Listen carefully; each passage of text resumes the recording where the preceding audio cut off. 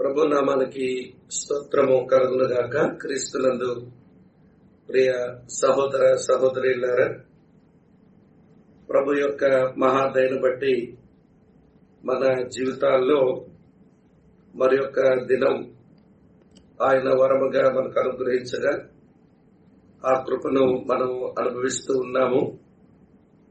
కానీ ఏ పనికి బయటకు వెళ్ళలేకుండా అలాగా గృహ నిర్బంధంలో ఉండడం అది కొంచెం కష్టమైన పనే అని అనిపిస్తున్నప్పటికీ కూడా ప్రభుత్వం యొక్క ఉత్తర్వుల ప్రకారం మరి మానవ సంక్షేమం కొరకు మనకు మన కుటుంబం యొక్క క్షేమం కొరకు మనం ఇలా గృహ నిర్బంధంలో ఉండడమే న్యాయం. కనుక ఇది కష్టమైన మరి భరించక తప్పదు. కొద్ది గొప్ప రోజులు గడవగలిగిన స్థితి ఉన్న మనమే అతాకుతలం అవుతూ ఉంటే ఇక పేదవారి యొక్క పరిస్థితి ఈ జటిలమైనటువంటి రోజుల్లో ఎలా ఉంటుందో మీకు వేరుగా చెప్పవలసిన అవసరం లేదని అనుకుంటూ ఉన్నాను. మన ప్రార్థనలో ఈ పరిస్థితులన్నింటి విషయమై ఎత్తుపట్టి ప్రభుకి మనం ప్రతిరోజు మనం ప్రార్థించిన ప్రతిసారి ప్రభుకి మనం వేడుకోవడం అదంతైనా మంచిది అని నేను భావిస్తా ఉన్నాను. సరే, ఈరోజు మన కుటుంబాల కొరకైన ధ్యానంలో మనం చదువుకున్న భాగం యోహాను సువార్త 1వ అధ్యాయం 43 నుంచి 51 వచనాలను మనం చదివాము. అందులో నుంచి ఒక 2 మాటలు చదివి నేను మన ధ్యానాన్ని ఆరంభిస్తాను. 43వ వచనం నుండి నేను చదువుతున్నాను, చూడండి, 45వ వచనం వరకు. మరునాడు ఆయన గలిలయకు వెళ్ళగోరి ఫిలిప్పును కనుగొని నన్ను వెంబడించుమని అతనితో చెప్పాను. ఫిలిప్పు బెత్సైదా వాడు, అనగా ఆంద్రియ, పేతురు అనువారి పట్టణపు కాపురస్తుడు. ఫిలిప్పు నతనయేలును కనుగొని ధర్మశాస్త్రములో మోషేయు ప్రవక్తలను ఎవరిని గూర్చి వ్రాసిరో ఆయనను కనుగొంటివి. ఆయన యోసేపు కుమారుడైన నజరేయుడగు యేసు అని అతనితో చెప్పాను. ప్రార్థన చేద్దాం. ప్రేమగల మా ప్రియమైన మా పరలోకపు నమ్మకమైన తండ్రి, నీ ప్రియకుమారుడు మా ప్రభువైన యేసుక్రీస్తులో మరోసారి మిమ్మల్ని మనసారా పూజించి మిమ్మల్ని సేవిస్తూ ఉన్నాము.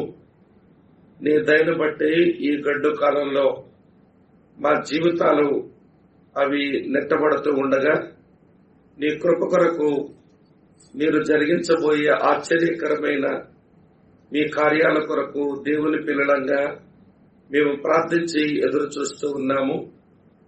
ఇలాంటి కట్టుదిట్టమైన పరిస్థితుల మధ్య నిర్బంధంలో మీరు మీ వాక్యంతో మమ్మల్ని కలుసుకుంటూ ప్రతిరోజు మాతో సంభాషిస్తూ మమ్మల్ని నడిపిస్తున్న నీ ప్రేమ కొరకు వందనాలు చెల్లించుకుంటూ, ప్రభా, ఈ రోజు మా ధ్యానం కూడా మాకు ఉపయోగకరంగా చేయమని, మాతో మాట్లాడమని యేసుక్రీస్తు వారి యొక్క నామంలోనే స్తుతులు చెల్లించి ఆరాధించి ప్రార్థిస్తున్నాము మా పరలోకపు ప్రియ తండ్రి. ఆమేన్, ఆమేన్. ప్రభునందు ప్రియ సహోదర సహోదరులారా, ఆత్మల సంపాదకులు, అది కూడా నూతన నిబంధన ఆత్మల సంపాదకులు అనే శీర్షికలో మనం ఈరోజు చేస్తున్న ధ్యానం 3వ ధ్యానం. మొదటి ధ్యానంలో బాప్తిస్మమిచ్చు యోహాను గురించి మనం అధ్యయనం చేశాము. 2వ ధ్యానంలో ఆంద్రేయుని గురించి మనం అధ్యయనం చేయగలిగాము. ఈరోజు ఆత్మల సంపాదన పనిలో ఉండి ఆ పనిలో ఫలములు చూచిన ఫిలిప్పును మనం ఈ రోజు ధ్యానం చేయబోతున్నాం. యోహాను సువార్త ప్రకారం ప్రియులారా, ప్రభు తన కొరకు ఏర్పాటు చేసుకున్న అపోస్తలులలో 4వ వాడు ఫిలిప్పు. కానీ అపోస్తలుల లెక్క వ్రాస్తూ ఉన్న క్రమంలో అతను 5వ వాడుగా బైబిల్ గ్రంథంలో అతను వరుస క్రమంలో గ్రంథస్థం చేయబడ్డం మనం చూస్తాం. కానీ యోహాను సువార్త ప్రకారం ఇప్పటికీ ప్రభువుకు దొరికిన ఆ శిష్యులు అపోస్తలులలో ఆంద్రియ, యోహాను, తర్వాత సీమోను, పేతురు, 4వ వాడు ఫిలిప్పు. ఈ ఫిలిప్పు కూడా ఆత్మల సంపాదన పనిలో ఉన్నాడు. చక్కని పనిని ఆయన కూడా జరిగించాడు. అందులోంచి మనం నేర్చుకోవలసిన కొన్ని పాఠాలు నేర్చుకోవడానికి ప్రయత్నం చేద్దాం. ప్రియులారా, ఫిలిప్పు అనేటువంటి మాటకు గుర్రములను ప్రేమించేవాడు అని అర్థం వస్తుంది. వాస్తవంగా ఈ పేరు యూదులకు ఉండవలసిన పేరైతే కానే కాదు. ఈ పేరు గ్రీకుల యొక్క పేరు, కానీ అది ఫిలిప్పుకు ఇవ్వబడింది. ఆ రోజుల్లో రోమీల యొక్క ప్రాబల్యం అధికంగా ఉన్న కారణం చేత అటు గ్రీకుల్లో గొప్పవారి పేర్లు, అలాగనే రోమీల్లో కూడా కొన్ని గొప్పవారి పేర్లు వారి పిల్లలకు ఇచ్చుకునేటువంటి అలవాటు ఉన్న కారణం చేత ప్రియులారా ఈ పేరు తనకు ఇవ్వబడింది. అతని యొక్క కుటుంబ నేపథ్యం, అతని యొక్క బాల్యం, అతని యొక్క స్థితిగతులు ఏవి మనకు లేఖనాలలో మనకు దొరకకపోయినా ఈ యోహాను సువార్త 1వ అధ్యాయం 43వ వచనం నుండి మనకు దొరుకుతున్న ఈ సంగతులను మనం ఆధారంగా చేసుకుని ప్రియులారా అతను ఆత్మల సంపాదన పనిలో ఎట్లా ఉన్నాడో అది తెలుసుకునేందుకు ముందు అతని కొరకు మనం ఆలోచించి సంపాదించుకోవలసిన ఒక 2 విషయాలు అతని నేపథ్యంలో మనం నేర్చుకుందాం. అందులో మొదటి విషయం ఏమిటి అంటే అతను ప్రభు చేత వెతకబడి కనుగొనబడినవాడు. ప్రియులారా ఈ మాట గమనించండి. సీమోను పేతురునైతే ఆంద్రేయ యేసు ప్రభు దగ్గరకు తోడుకుని వచ్చాడు, కానీ ఇక్కడ ఫిలిప్పు దగ్గరకు ప్రభువే ఫిలిప్పును వెతకి కనుగొన్నట్లుగా 43వ వచనంలో చదువుతాం చూడండి మాట. మరునాడు ఆయన గలిలయకు వెళ్ళగూరి ఫిలిప్పును కనుగొని అనే మాట మనం చూస్తాం. కనుక ప్రభువే వెతకి ఆయనను కనుగొన్నాడు అనే విషయాన్ని గమనించాలి. ఈ సత్యం అది ఫిలిప్పు జీవితం కొరకు మాత్రమే కాదు సుమ, మన జీవితానికి కూడా ఇది 100% నిజం. ఎందుకని అంటారా? మనము కూడా ప్రభువుని వెతకలేదు, ప్రభువే వెతికినాడు. మనము ప్రభువుని కనుగొనలేదు, ప్రభువే మనలను కనుగొన్నాడు. మొదట మనం ప్రభువును ప్రేమించలేదు, ప్రభువే మనలను మొదట ప్రేమించాడు. ఈ సత్యాన్ని అపోస్తలుడైన యోహాను తాను రాసినటువంటి పత్రికలో 4వ అధ్యాయంలో ఈ సంగతిని ఆయన ప్రస్తావిస్తాడు. కనుక ప్రియమైన స్నేహితులారా, మనమెప్పుడు ఆయన్ను వెతకనూ లేదు, ఆయనను కనుగొనలేదు, ఆయన ప్రేమించలేదు. ఆయనే మొదట మనల్ని బ్రతికాడు, ఆయనే మొదట మనల్ని కనుగొన్నాడు, ఆయనే మొదట మనల్ని ప్రేమించినాడు అనే మాట ఇది మన జీవిత అనుభవం అని జ్ఞాపకం చేసుకోవాలి. దీనికి సరైనటువంటి రుజువులు 1 యోహాను పత్రిక 4వ అధ్యాయంలో మనము గమనించగలుగుతాం.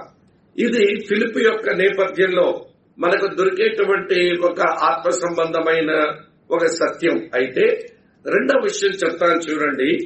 అదే 43వ వచనం ప్రకారం ప్రియులారా చదువుతున్నాను చూడండి. నన్ను వెంబడించమని అతనితో చెప్పెను అనే మాట మనం చూస్తాం. నన్ను వెంబడించమని అతనితో చెప్పెను అనే మాటలో మనకేం అర్థమవుతుంది అంటే యేసు ప్రభు చేత అతను పిలుపును పొందినవాడు అనే మాట గమనించాలి. ఇప్పటి వరకు ఉన్న ఆ ముందున్న ముగ్గురులో ఎవరికి అనుభవం దొరకలేదు. బాప్తిస్మిచ్చి యోహాను వెనుక ఆంద్రియ, యోహాను ఉన్నారు. ప్రభువుని వెంబడించమని బాప్తిస్మిచ్చి యోహాను చెప్పగా వారు ప్రభువుని వెంబడించారు. రబ్బూని నువ్వెక్కడ కాపురం ఉన్నావు అని అంటే, వచ్చి చూడండి అన్నాడు.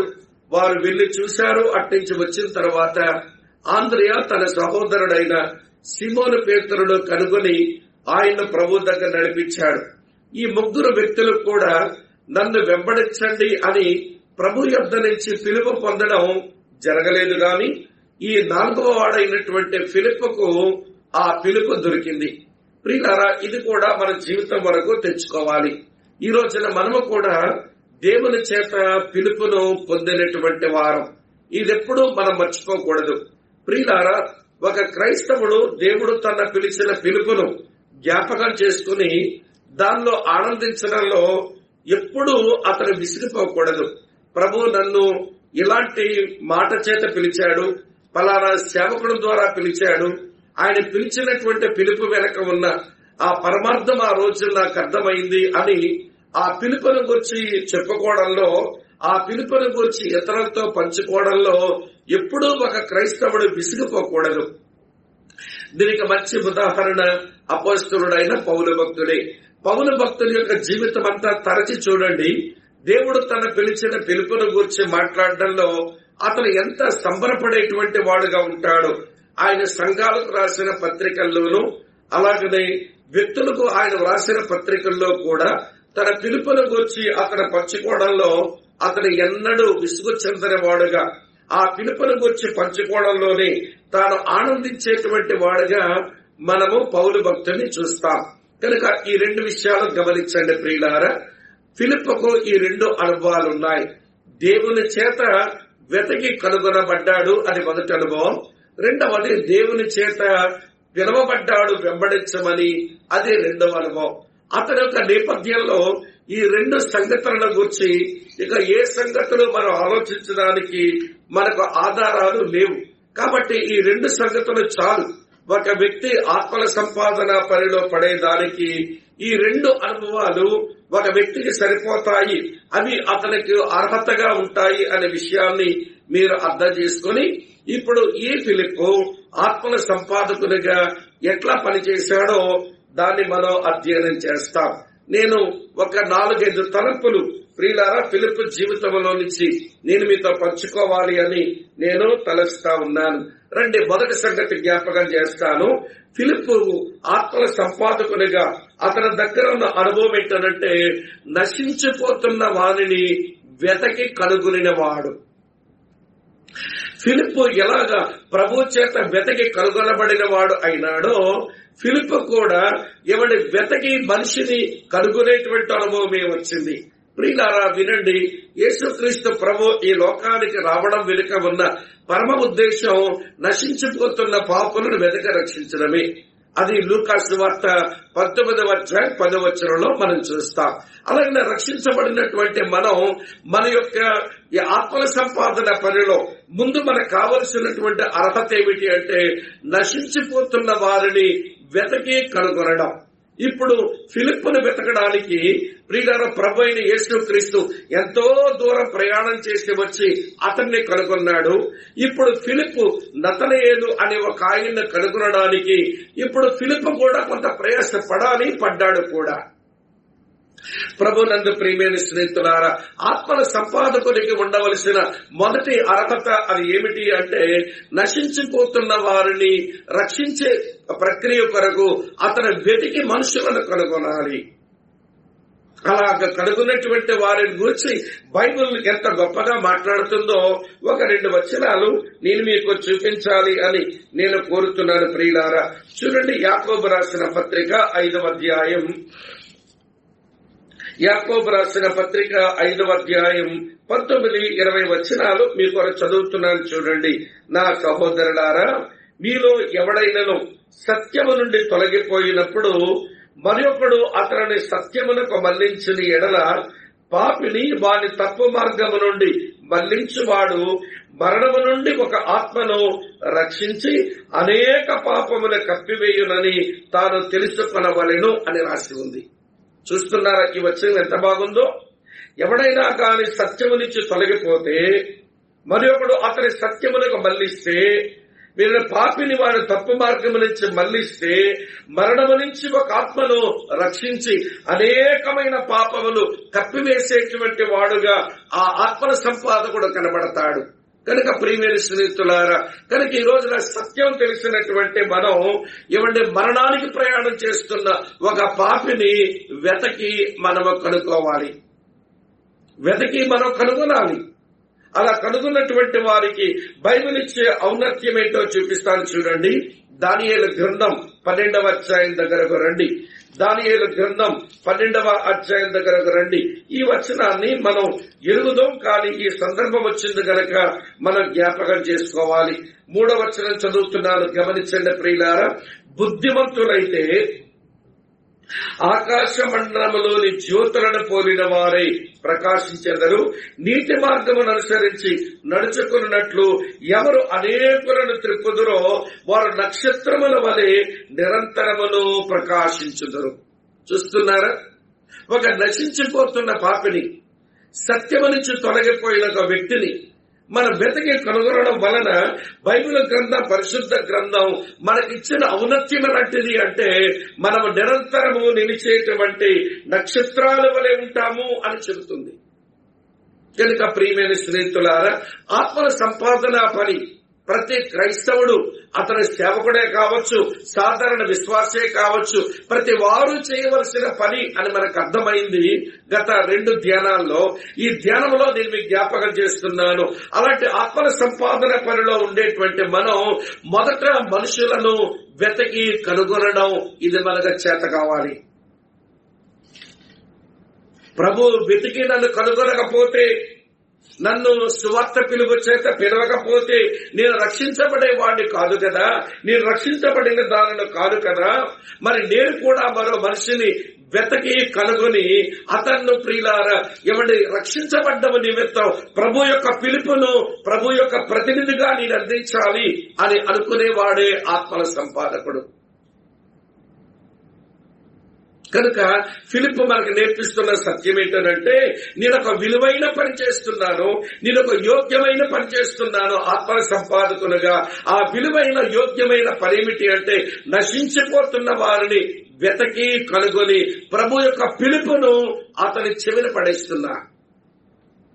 ఇది మీరు నేను మనమందరము నేర్చుకోవలసిన ఒక మంచి అనుభవం అని సోదరునిగా, దేవుని సేవకులుగా మీకు మనం చేస్తున్నాను. రండి, 2వ సంగతి జ్ఞాపకం చేస్తాను. ఆత్మల సంపాదన అనే పని ఫిలిప్ మనకు నేర్పిస్తున్న ఏమండి పాఠమును బట్టి, ఆత్మల సంపాదన అనే పని దేవునిలో జన్మించిన వ్యక్తి వెంటనే చేయవలసిన ప్రక్రియ. తిరిగి జన్మించిన వ్యక్తి వెంటనే చేయవలసిన ప్రక్రియ. దీనికి సమయం తీసుకోవలసిన అవసరం లేదు. దీనికి క్రైస్తవ్యంలో పెద్ద మెచ్యూరిటీ, పరిపక్వతలోనికి రావాల్సిన అవసరం లేదు.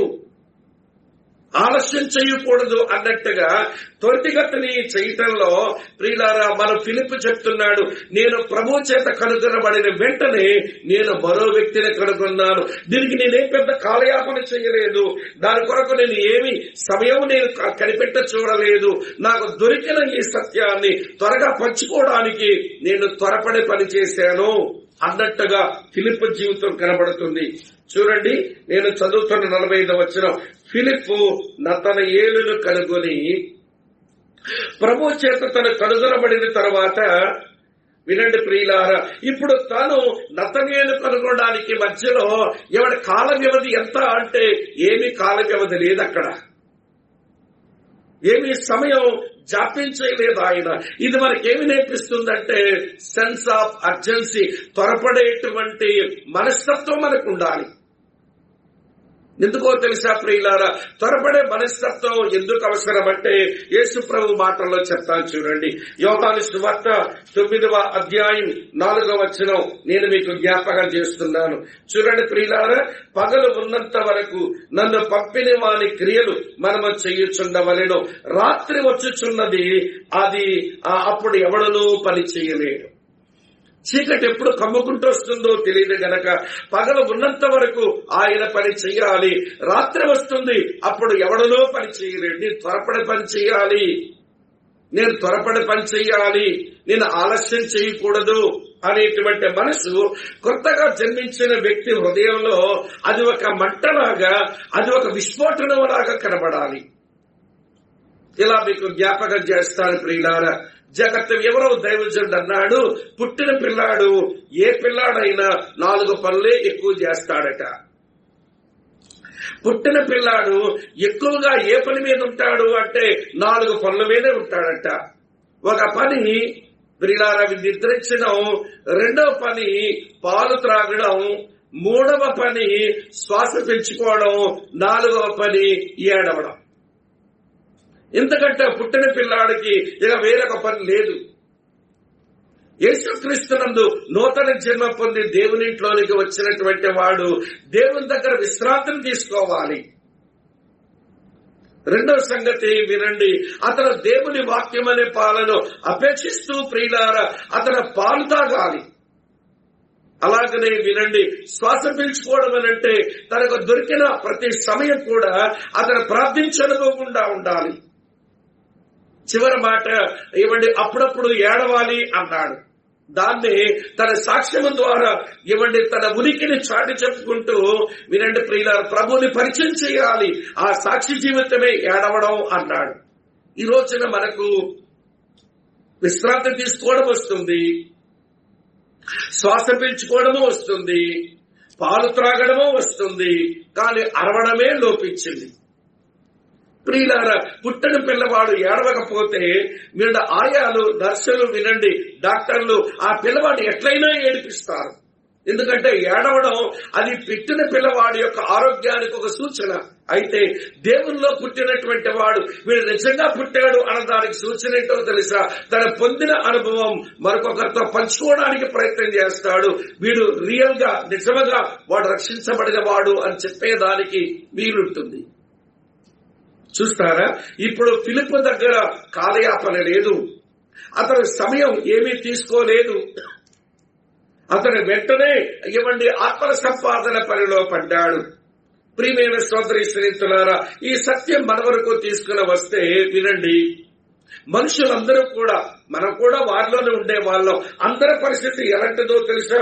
చదువుతాను చూడండి. సామెతల గ్రంథం మీ కొరకి మంచి మాట. సామెతల గ్రంథం 24వ అధ్యాయంలో నేను చదువుతున్నాను చూడండి. 11వ వచనం ఇలా వ్రాసి ఉంది. సామెతల గ్రంథం 24:11 చావునికై పట్టబడిన వారిని నీవు తప్పించుము, నాశనమందు పడుటకు జోగుచున్న వారిని నీవు రక్షింపవా? వాడు పడిపోవడానికి జోగుతున్నాడు అంటే ఏ క్షణమన్నా పడిపోవచ్చు నాశనంలో. కనుక వాడిని రక్షింపవా అంటే ఇవిడ పడిపోవడానికి జోగుతున్న వారి దగ్గర మనం జాప్యం చేస్తే వాడు కింద పడి నాశనమే అవుతాడు.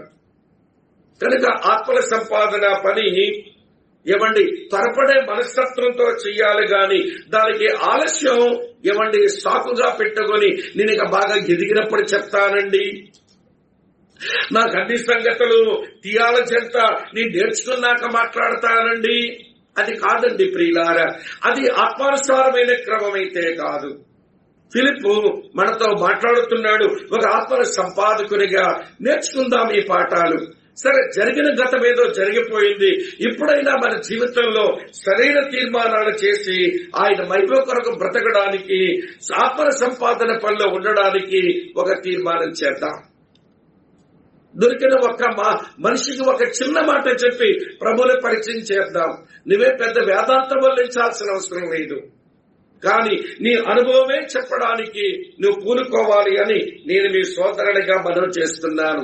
సరే, మొదటి అనుభవం ఆయన వెతకి కనుగొన్నాడు. 2వ అనుభవం అతను కాలయాపన చేయలేదు. 3వ సంగతి చెప్తాను చూడండి ప్రియులారా. ఆత్మల సంపాదనలో ఒక బలమైనటువంటి సాధనం అది సాక్ష్యమివ్వడమే అన్నట్టుగా ఉంది. The powerful media in soul winning is sharing our testimony. ఆత్మల సంపాదన పనిలో ఎవడొక శక్తివంతమైనటువంటి సాధనం ఏంటంటే మన సాక్ష్యాన్ని పంచుకోవడమే. ఇక్కడ ఫిలిప్పు నతనీయులకు ఏం చెప్తున్నాడో చూడండి, చదువుతున్నాను ప్రియులారా. ఇలా రాసి ఉంది 45వ వచనంలో, ఫిలిప్పు నతనీయులను కనుగొని ధర్మశాస్త్రములో మోషేయు ప్రవక్తలను ఎవరి గూర్చి వ్రాశారో ఆయనను కనుగొంటిమి, ఆయన యోసేపు కుమారుడైన నజరేయుడగు యేసు అని అతనితో చెప్పాను. ఇక్కడ మీరు ఫిలిప్ యొక్క మనసు మీరు గమనించాలి. అంటే ప్రభు దగ్గరకు రాక మునిపే ఆ ప్రభువుని గురించి వారు మోషే ధర్మశాస్త్రంలో అలాగే ప్రవక్తల గ్రంథాలలో వారు ఏదైతే చదివి మెస్సియా కొరకు కనిపెడుతున్నారో ఈ నతనీయులు కూడా అలానే కనిపెట్టే మనిషి అని, నాకు లాంటి వాడని వీళ్ళ కామన్ గ్రౌండ్ లో సమాంతర అనుభవంలో తీసుకుని వచ్చి అతను చదివిన లేఖనాలను జ్ఞాపకం చేస్తూ అతను ఎరిగిన లేఖనాలను జ్ఞాపకం చేస్తూ ప్రియులారా అతను సాక్ష్యాన్ని పంచుకుంటున్నాడు. కామన్ గ్రౌండ్ లో కండి మనం ఎవరికి సువార్త చెప్తామో వాళ్ళతో మనము, మనతో వాళ్ళు ఒక సమాంతరపు రేఖలోనికి రాకపోతే మన సాక్ష్యం వాళ్ళకి చెప్పి అది శక్తివంతంగా వారి జీవితంలో పనిచేయడానికి మనం ఉపయోగపడే మనుషులు కాలేము. అయితే ఒక మాట చెప్తాను వినండి. మనకున్న చదువు, మనకున్న ధనము, మనకున్న కులము, మనకున్న శక్తి సామర్థ్యాలు, మనకున్న బంధుబలగము ఇవన్నీ తారతమ్యాలు తెస్తాయి. కానీ దేవుని గురించిన ఆలోచన నాకేదుందో అవతల వాడికి ఏదుందో ఇవ్వండి అది గమనించి ప్రియులారా ఒక కామన్ గ్రౌండ్ లోనికి మనిషిని తెచ్చుకొని ఇవ్వండి సాక్ష్యం ఇచ్చే పని అది చాలా జ్ఞానవంతమైన పని. అది చాలా వైజ్ వర్క్.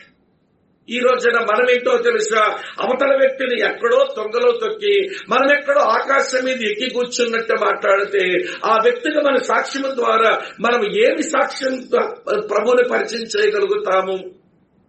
కనుక ఈ రాత్రి వేళ గమనించండి సహోదరుడా, నీకు తెలుసు నాకు తెలుసు మోషే గ్రంథాలలో ప్రవక్తల గ్రంథాలలో ఏ మెస్సియాను గురించి అయితే రాయబడిందో అది నీకు తెలుసు నాకు తెలుసు.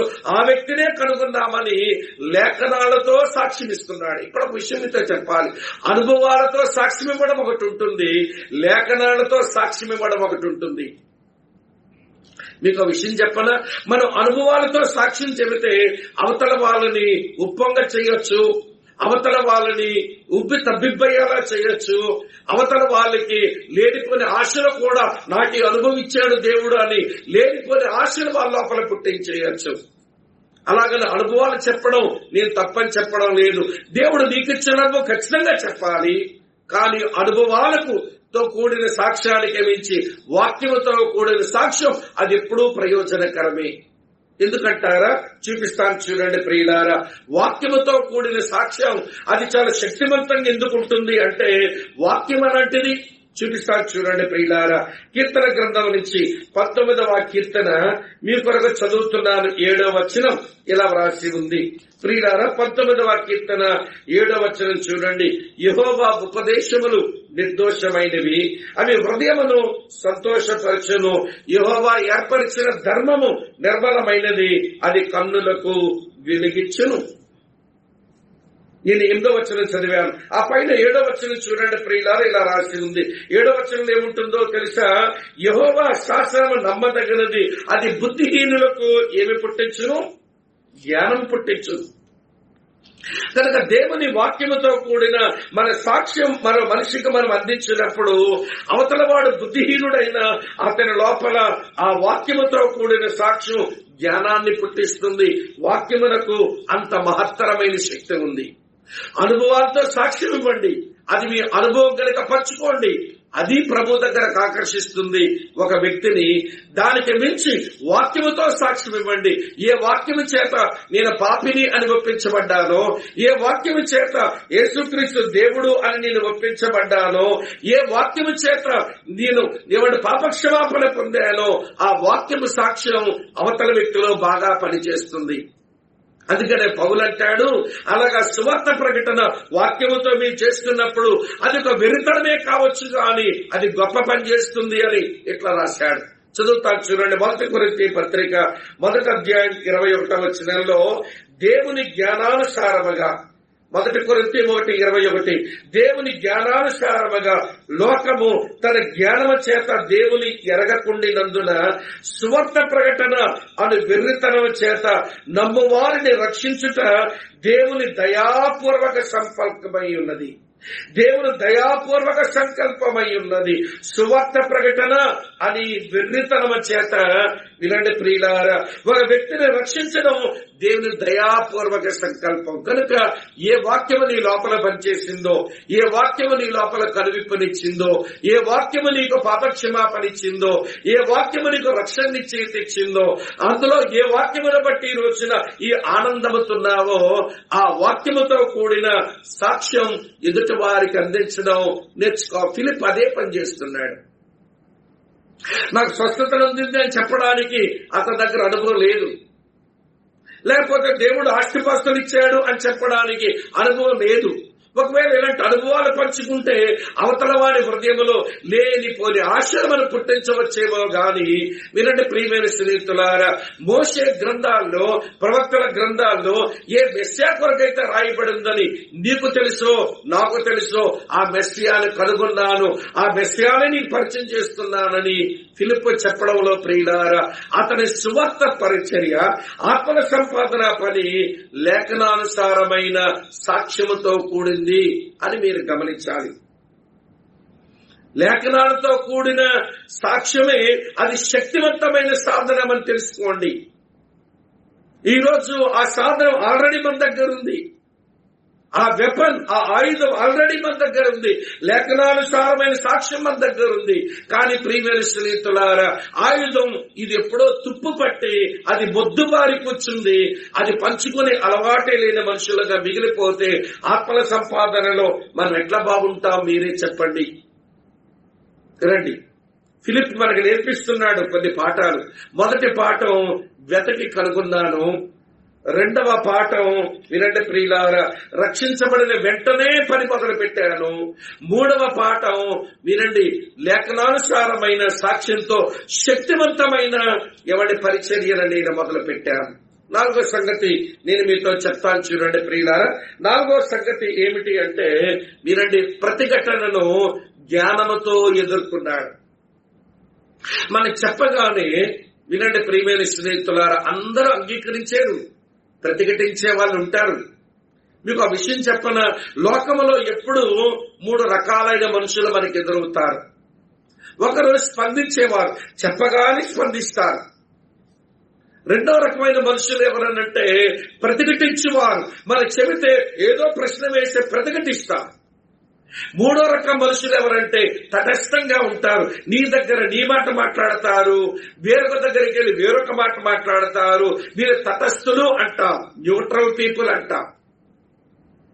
వినండి ప్రియులారా, స్పందించేవారు మంచివారే, ప్రతిఘటించేవారు మరీ మంచివారే. ఎందుకంటే వారు ఆలోచిస్తున్నారు కనుక ప్రతిఘటించి ప్రశ్నిస్తున్నారు.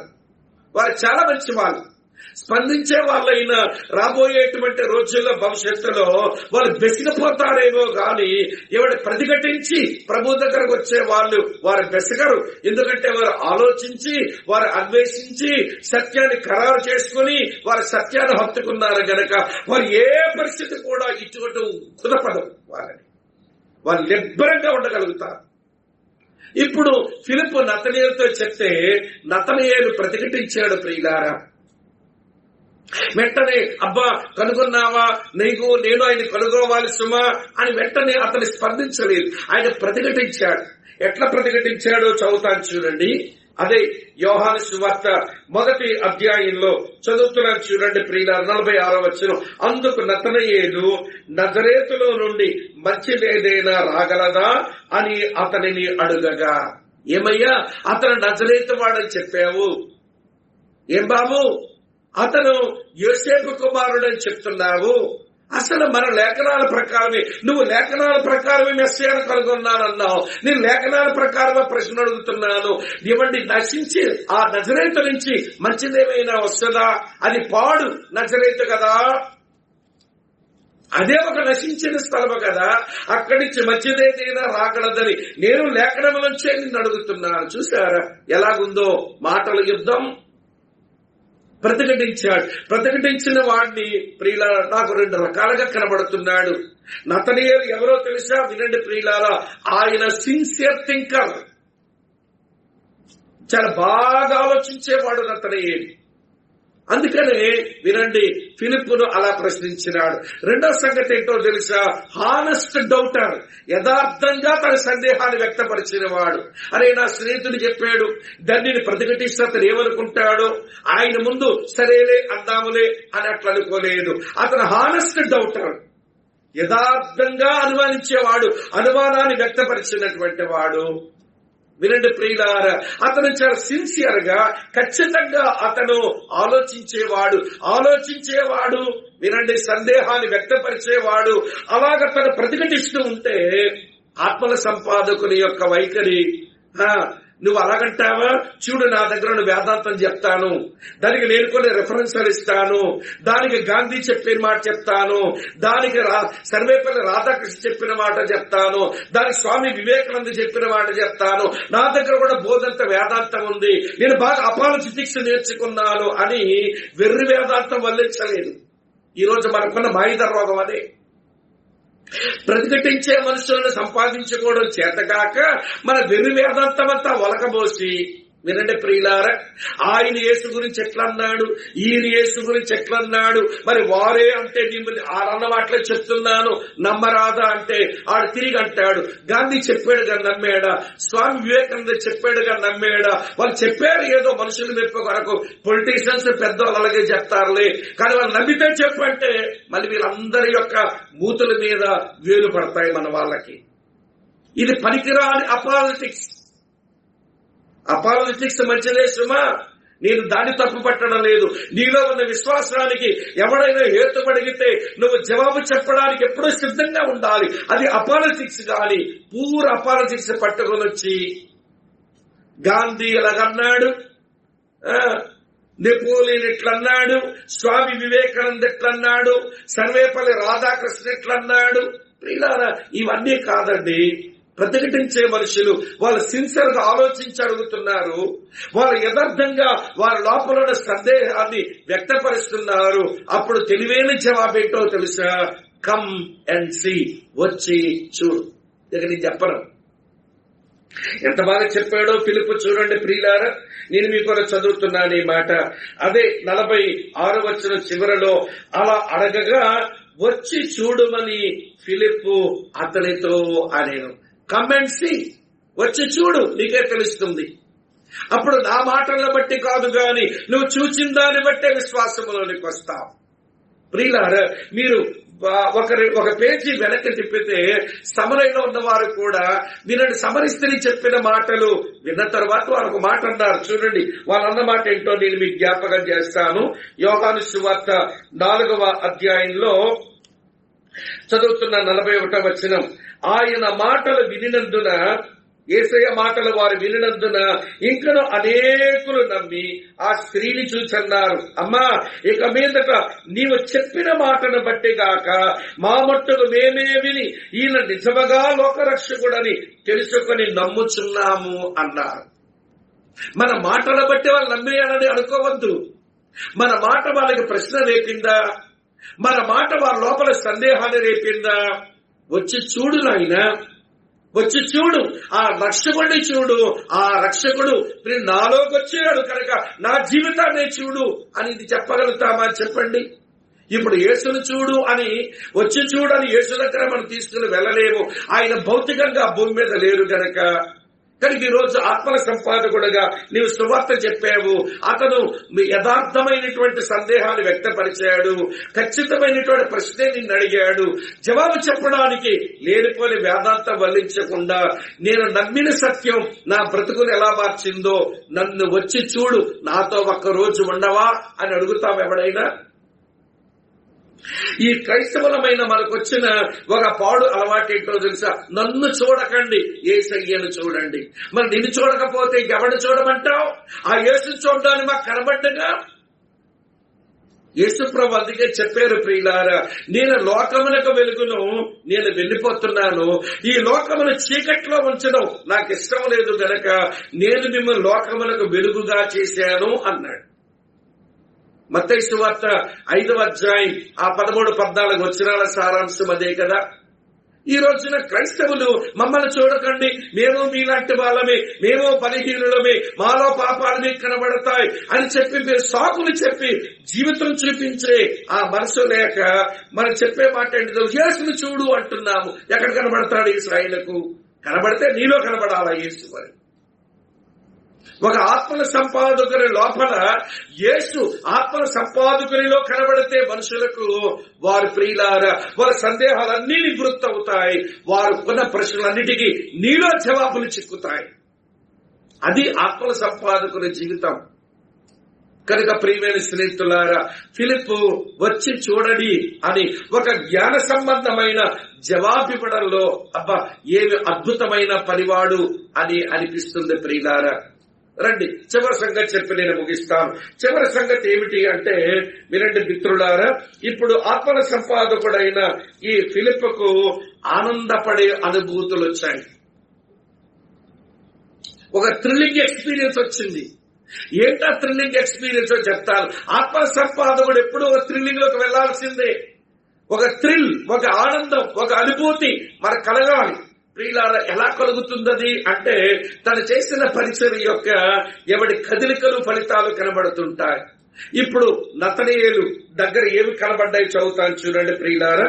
47వ వచనం, యేసు నతనయేలు తన యొద్దకు వచ్చుట చూచి ప్రభు అన్నాడు, ఇదిగో ఇతడు నిజముగా ఇశ్రాయేలీయుడు, ఇతని యందు ఏ కపటమును లేదని అతనిని గూర్చి చెప్పాను.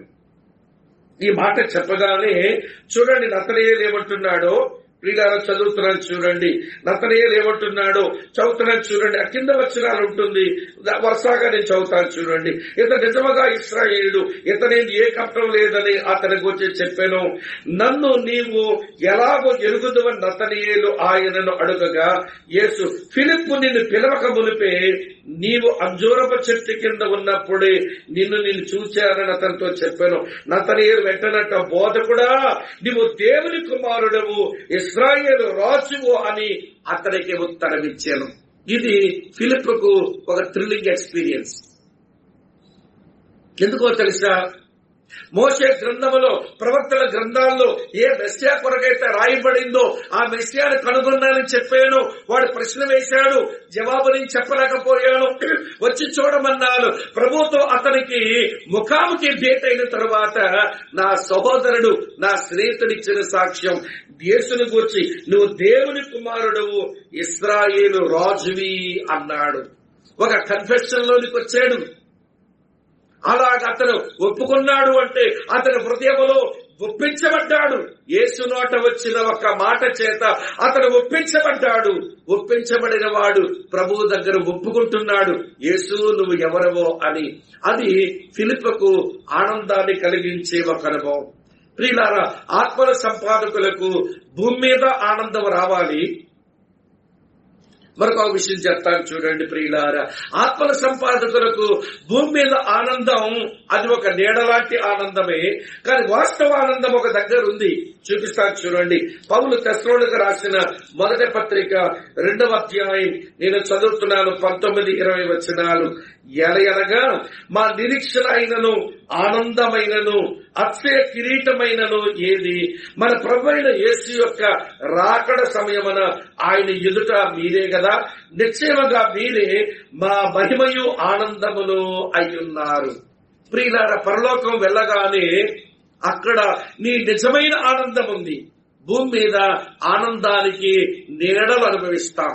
నీడే భలే అద్భుతంగా ఉంటుంది. నేడే నీ భలే అద్భుతంగా ఉంటుంది.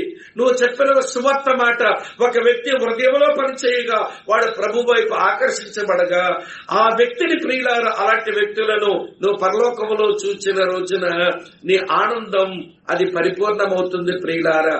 పౌలు అంటాడు, నా ద్వారా రక్షించబడిన మీరే నాకు పరలోకములో నా ఆనందం, మీరే నాకు కిరీటాలు అన్నాడు. ఆత్మల సంపాదకులకు ఉండవలసిన అంతిమ ఆలోచన ఏంటో తెలుసా? భూమి మీద నేను ఏం పొందితే పొందాను, ఏమి పొందలేకపోతే పొందలేకపోయానేమో, కానీ నేను నా ప్రభు దగ్గర వెళ్ళిన రోజున నాకు కొన్ని కిరీటాలు అక్కడ ఉండాలి, నా ఆనందాలు కొన్ని అక్కడ కనబడాలి.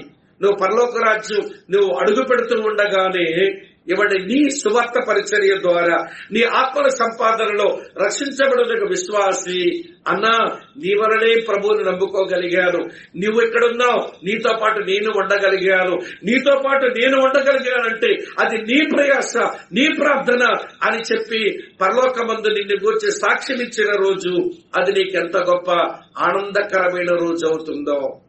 ప్రియమైన స్నేహితులారా, ఫిలిప్పు సంపాదించుకున్నాడు ఒక ఆనంద కిరీటాన్ని, అదే నతనయేలు.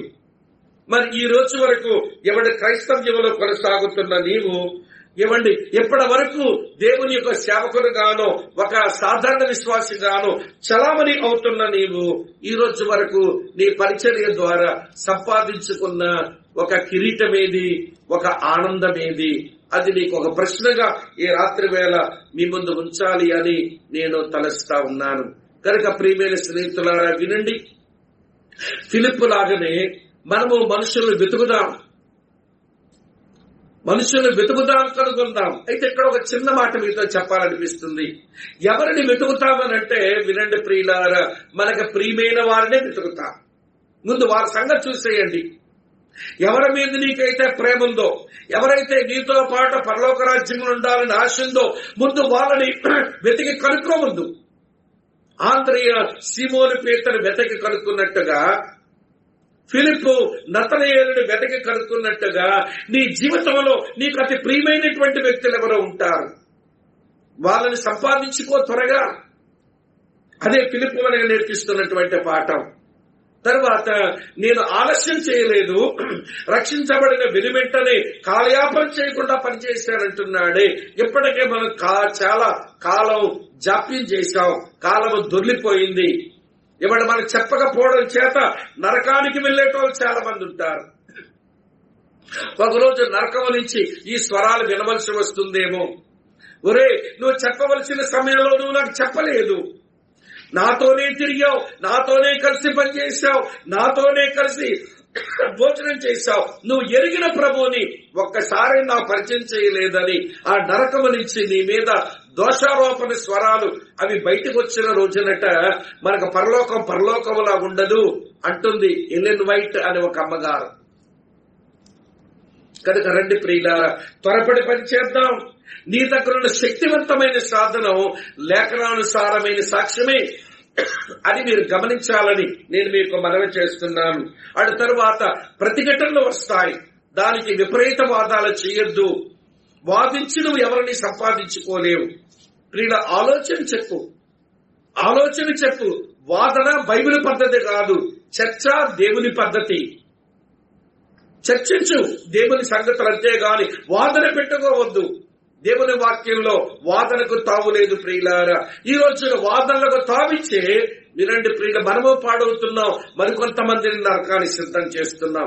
ఇది మనం ఎరగాల్సినటువంటి విషయం అని నేను మీకు జ్ఞాపకం చేస్తూ మరో మాట, భూమి మీద నీ యొక్క ఛాయ ఆనందం, పరలోకమందు వాస్తవిక ఆనందం, ఈ రెండు పొందేదాని కొరకు నువ్వు సిద్ధపడవలసిన అవసరత ఉంది అనే విషయం గమనించాలి.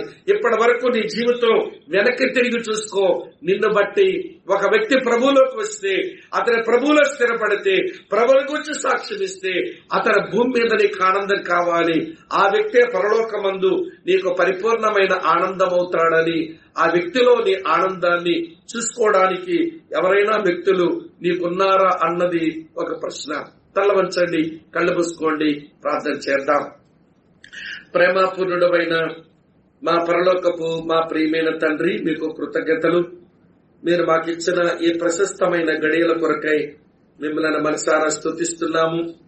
నూతన నిబంధన ఆత్మల సంపాదకుల నుంచి మేము కొన్ని పాఠాలు నేర్చుకుంటున్నాము. బాప్తిస్మిచ్చి యోహాను నుంచి కొన్ని పాఠాలు నేర్పారు, ఆంధ్ర నుంచి కూడా మాకు కొన్ని పాఠాలు నేర్పారు, ఫిలిప్ ద్వారా కూడా మాకు కొన్ని పాఠాలు నేర్పుతున్నారు.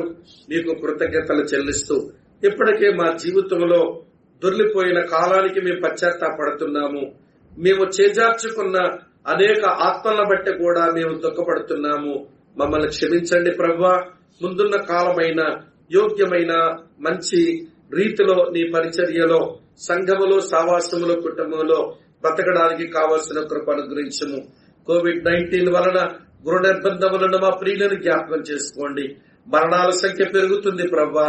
మరణించిన వారి కుటుంబ సభ్యులను మీరు కనికరించండి నాయన. వైద్యులు, పోలీసు వారు, ప్రభుత్వ యంత్రాంగాలు నాయన ప్రయాసపడి పనిచేస్తూ ఉండగా ఓ దేవా కనికరించి నాయన ఈ వైరస్ బారి నుంచి నాయన ప్రపంచాన్ని, మా దేశాన్ని మీరు కాపాడాలని మీకు మనవి చేసుకుంటూ మమ్మల్ని మేము నీ దయగల హస్తాలకు అప్పగించుకుంటూ ప్రభు నామంలో స్తోత్రం చెల్లించి ఆరాధించి ప్రార్థిస్తున్నాము తండ్రి. ఆమేన్, ఆమేన్. ప్రియులారా, మంచిది. ఒక 2 మాటలు మీకు జ్ఞాపకం చేస్తాను. గతించిన శనివారం అలాగనే తర్వాత రేపు కూడా మరికొంతమందికి విధవరాళ్ల కొరకు కొన్ని నిత్యావసరాల వస్తువులు మా సహవాసం నుంచి సప్లై చేయడానికి ప్రభు సహాయపడ్డారు. అలాగనే ఆదివారం నిన్న సాయంత్రం నుంచి మరి కొద్ది రోజులు పోలీసు వారు ఉదయం నుంచి సాయంత్రం వరకు పనిచేస్తూ ఉన్నారు. వారికి నీళ్లు, తర్వాత సాయంకాలం పాట కొంచెం ఏదైనా తినేది, వాళ్ళు త్రాగడానికి అవసరమైన టీని అట్లా సప్లై చేయాలని తలంచాము. అది నిజమైన అవసరంగా కనబడింది కనుక ఆ పనిలో దేవుడు సహాయపడతా ఉన్నాడు. ఈ పని బాగా జరుగునట్లుగా కూడా మీరు ప్రార్థించాలని కోరుతూ రేపు మళ్ళీ సాయంత్రం మరో వ్యక్తి ద్వారా మనం కొన్ని పాఠాలు నేర్చుకుందాం. దేవుడు మిమ్మల్ని, మీ కుటుంబాలను ఆశీర్వదించును గాక. ఆమేన్.